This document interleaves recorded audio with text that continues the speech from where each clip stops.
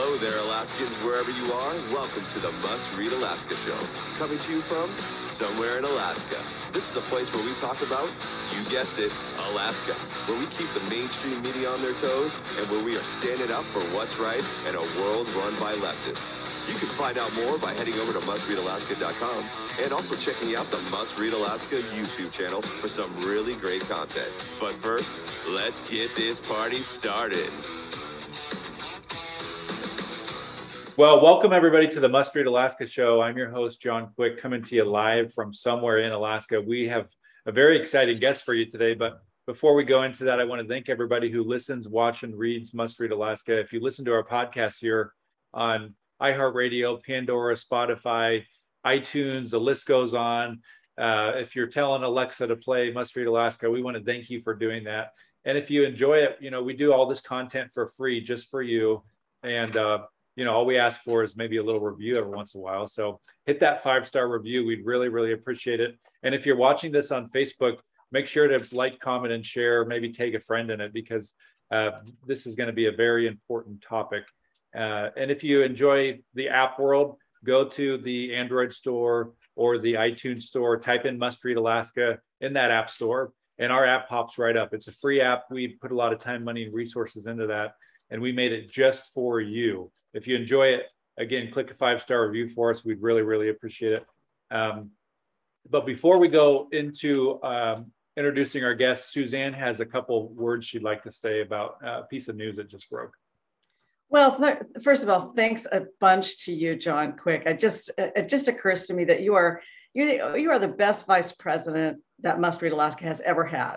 I think I'm the only one. Okay. I appreciate it, though. There's that too. But you've done a great job on this podcast, building this podcast up. We have an enormous listenership now to it. And I think we're in our third year. Is it second year? We're into our third year now, right? Yep. And it's really grown a lot. And you've done a great job on the app. The app is amazing. We get really good reviews from it. And so I just want to thank you for all you do for Must Read Alaska and for really just taking the bull by the horns on the projects that you've come up with, which are amazing. I got some bad news this morning, and I think that we've got a story up at the top of Must Read Alaska right now. So one of our former state senators, Ben Stevens, suddenly passed away yesterday. He was hiking with his wife, I understand, and he had a heart attack and died. He was 63 years old. Ben Stevens was a person that I was very fascinated by, because he was, you would think that he had a charmed life because he was the son of Senator Ted Stevens. And so he had a very interesting life, but he didn't have a charmed life. His mother died in a plane crash in 1978, and his father died in a plane crash in 2010 or 2009, I guess it was. And Ben had served in the Senate in Alaska, but he didn't have a charmed life there either. The FBI just pursued him relentlessly over his contract that he had as a private consultant. And it was, he had a really tough time in fighting that for years. But he was never convicted for anything. It was just a kind of a witch hunt. But anyway, I really always liked Ben Stevens, but I would remember him as one of the most intelligent people I'd ever met, and somebody who knew politics because he'd been raised in Washington, D.C. with his dad, Senator Ted Stevens, who was like just Uncle Ted to all of us. But that was his father. And so anyway, our very sincerest condolences to the Stevens family, and Elizabeth. I want you to know that we're thinking about you, and we have you in our prayers this day. Well, that was nice, Suzanne. I think, he's a legend up here in Alaska. His family's done a lot for Alaska. So thoughts and prayers are with him and his family. We'll transition here to our guests. I think we're very excited about who our guest is today. So we want to welcome Hayden Ludwig to the Must Read Alaska Show. Welcome, Hayden. How are you doing today? I'm very well. Glad to be with you both. Thank you very much. Well, nice. Hayden, let's set up who he is. That's what I was about to do. Like he's Capital Research Group. Maybe people don't know, but that's where Must Read Alaska goes to learn all about where dark money is being spent. Capital Research Group and InfluenceWatch.org. This is an amazing group of patriots that spend their time researching where all the dark money is coming from and where it's going. And this is how Hayden Ludwig is how we found out about how Arabella Advisors is involved in Alaska elections through the 1630 Fund and the Hopewell Fund and the New Venture Fund and this big web of funders that just have these innocuous names. Like, what would you hate about Hopewell Fund? Sounds like a nice group of people. And but Hayden has done all the research on it. And I just really am excited that you're on our show because you've been really digging into it a lot lately. And I would say you are pretty much the worldwide expert on Arabella Advisors. At least outside their doors, I guess. Yeah. Well, what I could tell you is people throw the term dark money around, but I rarely see it defined. And probably the reason is that it doesn't really have a definition. It's a loaded political term. It doesn't actually have a legal meaning or anything like that. And we've discovered that it was actually invented a little over a decade ago by a left-leaning group in DC, and they use it to describe, it's a nasty way to describe Republican and conservative spending to help Republican candidates in the 2010 midterms. And since then, it's spread mostly on the left to describe, they say, spending where they can't identify the donors, but what they really, really mean is free speech that they want to stifle, that they want to shut down. And that's why you see guys like Senator Sheldon Whitehouse out in Rhode Island, who's the chief anti-dark money hawk in the Senate, constantly claiming that dark money on the right has bought the Supreme Court and stuff like that. But the reality we've discovered, and we're one of the very few groups on the conservative side doing any research compared to the many dozens doing the similar kind of opposition research on the left, what we found is, in fact, the left has vastly more quote unquote dark money than does the right. And I say that, by the way, as somebody who represents an organization that's very interested in preserving donor anonymity and free speech rights under the First Amendment. We think of going back to the American Revolution, all of the anonymous patriots who wrote for revolution to encourage people to rise up for the War of Independence that wouldn't have been able to do so if they had to publish their own names because they would have been blackmailed and targeted by the British. You can imagine what would have happened. It's the same thing today. And that's why we want to preserve anonymity under the First Amendment while attacking the hypocrites who want to keep their own anonymity for their own donors on the left while stripping it for everybody else they disagree with. A case in point, I wrote a story yesterday about something up here in Alaska that you'll just be fascinated. This will make you laugh, Hayden. So the group that wrote and funded Ballot Measure 2, which is our new ranked choice voting, jungle primary, and then this supposed getting rid of dark money. In other words, all donors have to be exposed, major donors have to be exposed. And this was Ballot Measure 2 in 2020. And outside money came from Unite America, PAC, and from Fair Vote, or I think it's Fair Vote, and a couple of other, these big ones. And these are part of this sort of Arabella type network, John Arnold and Mary Arnold and these people around the country that put money in. I think Catherine Murdoch was a big pusher of this Ballot Measure 2 as well.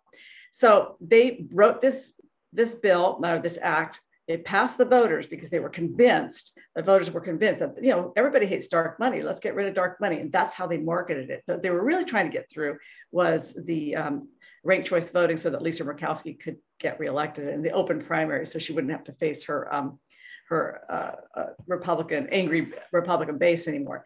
So anyway, so just last month, this is going to just crack you up. The very people who wrote Ballot Measure 2, Scott Kendall, a lawyer, about town, went to Alaska Public Offices Commission to find out if Unite America actually had to abide by Ballot Measure 2 because they didn't want to. They did not want to reveal their top donors because they were transferring $30,000 into an AFL-CIO PAC that's been opposing the governor, who's Republican, and a whole bunch of other Republican candidates and propping up Democrat candidates. And then they transferred another $100,000 into that PAC called putting Alaskans first. They always these innocuous names, of course, but it's the AFL-CIO PAC, and it's anti-Republican. And they did not want to reveal their donors. So they got their lawyers and they went to the APOC, which is the Alaska Public Offices Commission, and said, we don't really have to abide by Ballot Measure 2, do we? That's the one they wrote. I mean, their very lawyers wrote it. And so, so the staff at APOC has written an advisory opinion. They don't make the decision, but they'll advise the commission itself, and said, well, yes, you kind of do. You kind of have to abide by it. But anyway, it was one of those ironic things where, yes, what's good for you is not what is good for me. Yes, I found, we'll talk about more of the structure of this Arabella network, but I found some of the members of this network advocating for the For the People Act, HR 1, a few years ago. This was, for the listeners who aren't familiar, this is the Democrats. Well, basically, they're in everything they would ever want kind of bill. But one of the chief things in there was, we need to strip away dark money. So we need to reveal all these donors. Well, that's as a dark money group supporting that. And I don't think they're doing it on principle. I think they're doing it because they see a political advantage. But I also seen other instances where other Arabella fronts or groups have complained when in places like Montana, where the state asked them to reveal their donors because they were operating as a kind of political action committee that would have to reveal its donors rather than a regular old nonprofit that they normally operate as. So of course, the big lawyers come out saying, no, we don't have to disclose all of these things. And I mean, really, when they do this stuff, it's not about transparency. It's not about improving campaign finance. It's really actually about power and manipulation and obfuscation. That's how they work. And that's how they're known to their donors. So I'd be shocked if they weren't doing that in DC and in the States. Yeah, absolutely. Well, so let's talk about the Arabella Group, because you have a story up at capitalresearch.org, which is where you write mostly. And we really appreciate that you've written for Must Read Alaska a couple of times. And in fact, we like to use your stories at Capital Research because 1630 Fund is very involved in elections up here. And so is New Venture Fund. They fund the group called the Alaska Center. It used to be called the Alaska Center for the Environment, but they wanted to sort of scrub that crazy environmentalist thing out of their name. So now they just sound like they're just normal people at the Alaska Center. But they're taking all this dark money that you write about. Okay, so you don't like calling it dark money, but it's Arabella Advisors money. It is. It's a big network. So talk to us a little bit about what you've been finding out about Arabella recently. Yes, and I do use the term dark money. I just use it sarcastically. Okay, very good. Point out this is what they're doing too. Well, so the Arabella network is run by a company, for-profit LLC, like most companies in this country, called Arabella Advisors, located in Washington, D.C., not far from my office, actually, in Washington, D.C. And this company is a consulting firm whose clients include large left-wing donors, but mostly big foundations like Ford Foundation or the Bill and Melinda Gates Foundation, names that you probably know, and many names that you wouldn't know. Most of these groups, perhaps nearly all of them, are left of center all the way to radical left. And the idea is that Arabella presents itself as very innocuous. Look, we help with advising how to make grants. We do all sorts of apolitical things where we help cut checks, these kinds of innocuous services.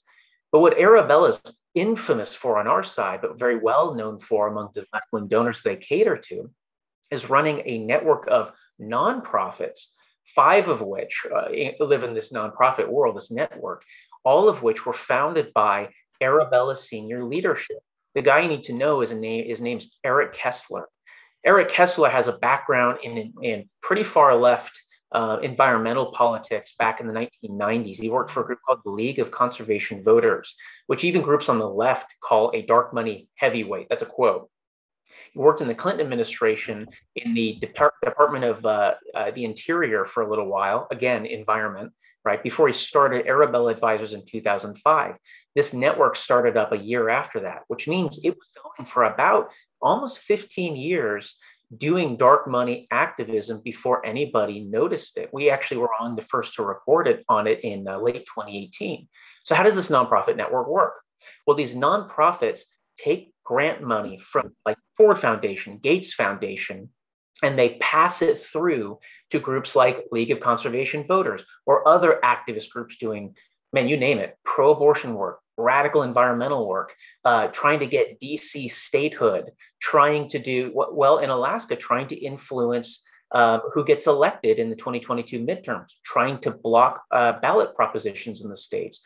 I know right now, we've wrote about this at your website, trying to block the proposed constitutional convention for one reason or another, I'm not clear on. And what's the idea here?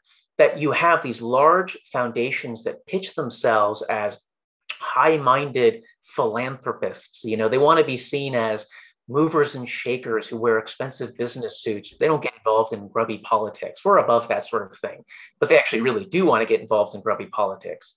So Arabella's service washes their name away. So from the outside, an investigative journalist myself, who's an expert on nonprofit work, can basically see money pumping into these nonprofits, this network, and I can see money pumping out of these nonprofits to the activist worlds.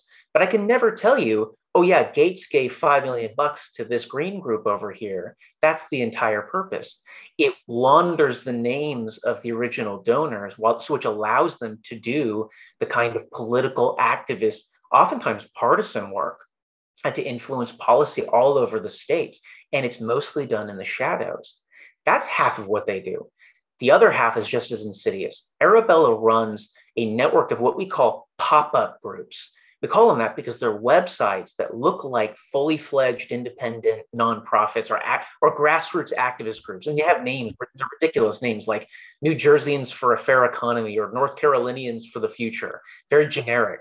But they're actually just websites. And those websites can be linked back to the nonprofit network run by Arabella Advisors and its staffers, which are hired out from the company to the nonprofits for a fee. Everything is run in these DC headquarters.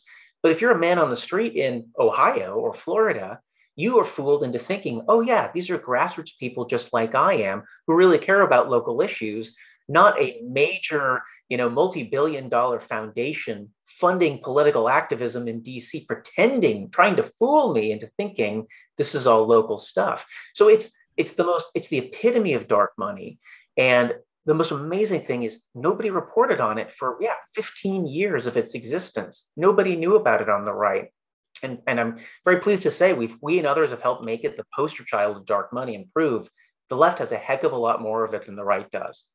Yeah, that's really fascinating because you've talked about those two aspects, these pop-up groups and then the laundering of money to this huge network of obviously partisan, to me, it's obviously partisan groups that are working to reshape America. Then you haven't yet talked about how they're also funding the media. And this is a fascinating piece. I want to hear about this. Right. Well, I think the group you're referring to is called States Newsroom. It's a little bit of a long story. So States Newsroom was one of those pop-up groups we talked about. It was run by one of the Arabella nonprofits, which you referenced earlier, the Hopewell Fund, a very generic name.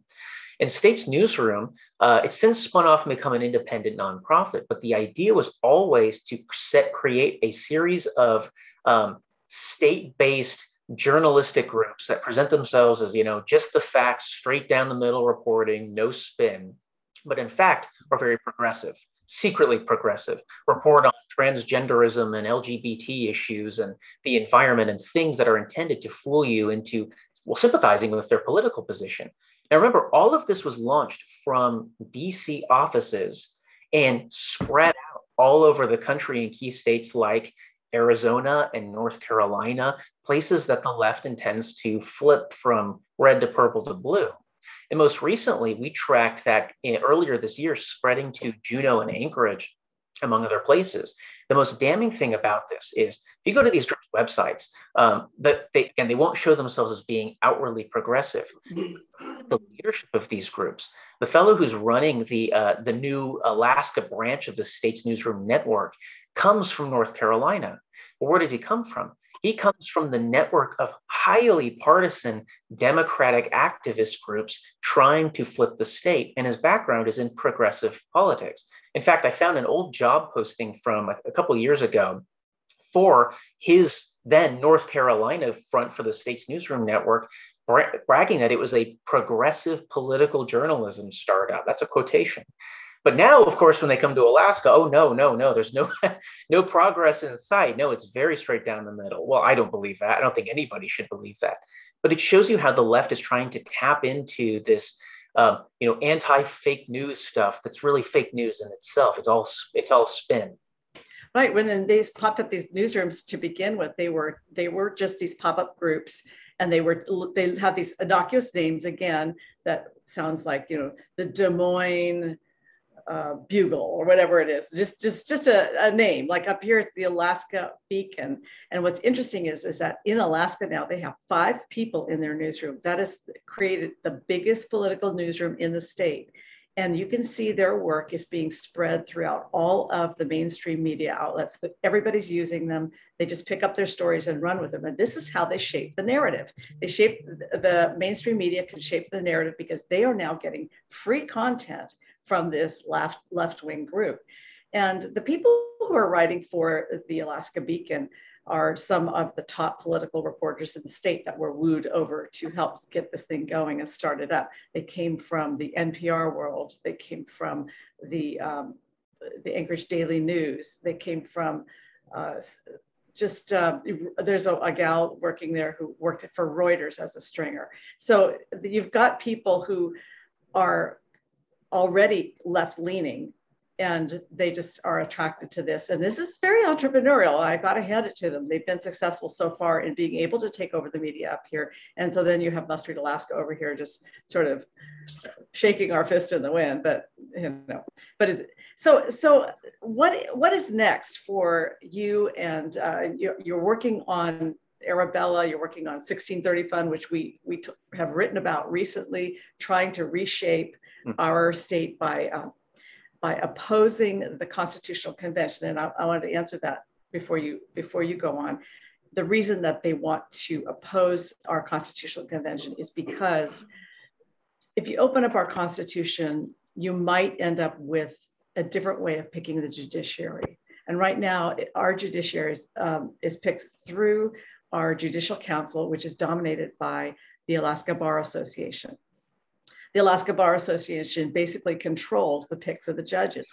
They offer 2 or 3 picks to the governor, and they're all going to be liberal. And the governor has no choice. He has to pick one from the list. So he's the governor, no matter what governor you get in there, you can't fix the judiciary because the Bar Association controls it. And that would be a very compelling reason to want to open up that Constitution. Some of us think that this is a very poor way of picking the judiciary. I think it's called the Missouri Plan. It's not a good way. But the forces that be don't want to see that change. You change the judiciary and you can change a lot of things. Right now, we have a very strong privacy clause in our Constitution, and our judiciary has interpreted that to mean that abortion is legal up to the moment of birth. I mean, that's your privacy. That's your woman's privacy up to the moment when she gives birth. Then she has a privacy to do what she wants with her body. Once that baby leaves the body, then the baby has privacy. But there's absolutely no protection for the baby at any stage of its gestation until it leaves the womb. So that's kind of interesting because we can't change the judiciary until we get that Constitution changed. So the 1630 Fund is pouring a lot of money in to fight to keep that Constitution closed and change. Well, I'll tell you that really rings true. One of the probably most enduring legacies that Arabella's created is a group called Demand Justice. This was actually, matter of fact, how I discovered the Arabella Network back in late 2018. Quick story: we were documenting the activist groups that were protesting Justice Kavanaugh's confirmation hearings. So this would be about this time of year, actually, in 2018. And I kept seeing this name, these glossy pre-printed signs called Demand Justice, a group I'd never heard of before. Did some digging and discovered that website, sure enough, goes all the way back to this Arabella network. And we just kept following the strings and led you to the entire network of organizations that share the same address, one address. It's pretty stunning. Well, that organization, now it's become an independent organization for one reason or another. But what's stunning is it was involved in protesting almost all, except for Neil Gorsuch, it was protested almost all of President Trump's Supreme Court picks and many of his top appellate court picks as well, like Naomi Rao in DC, very important positions. But more importantly, it's been pushing for Supreme Court. In fact, I think it was the group that originated the whole Supreme Court packing push a few years ago under the last president. Well, now, as an independent organization, Arabella claims that it has nothing to do with it. So I keep saying it's independent. I'm not sure that that's really true, but that's what they say. Demand Justice was deeply involved in getting Justice Ketanji Jackson from a no-name judge, what nobody ever heard of before, all the way up the ladders through Washington politics into the Supreme Court in just a scant few years. Because she's a diehard progressive. They identified her and fast-tracked her all the way up. Now, that's very powerful and influential for an organization that's trying to totally reshape America's court system to make it more ideological, to make it more partisan. So to see this network of groups trying to do the same kind of thing or preserve that legacy in the states, that they think that far ahead. Conservatives, I've noticed, tend to take the battle right in front of them, and they'll love to picture themselves like they're Mel Gibson in The Patriot, charging up the hill. Yeah. We'll do everything right now to win this battle. The left doesn't think that way. They think 5, 10, 15, 20 years, a generation down the road.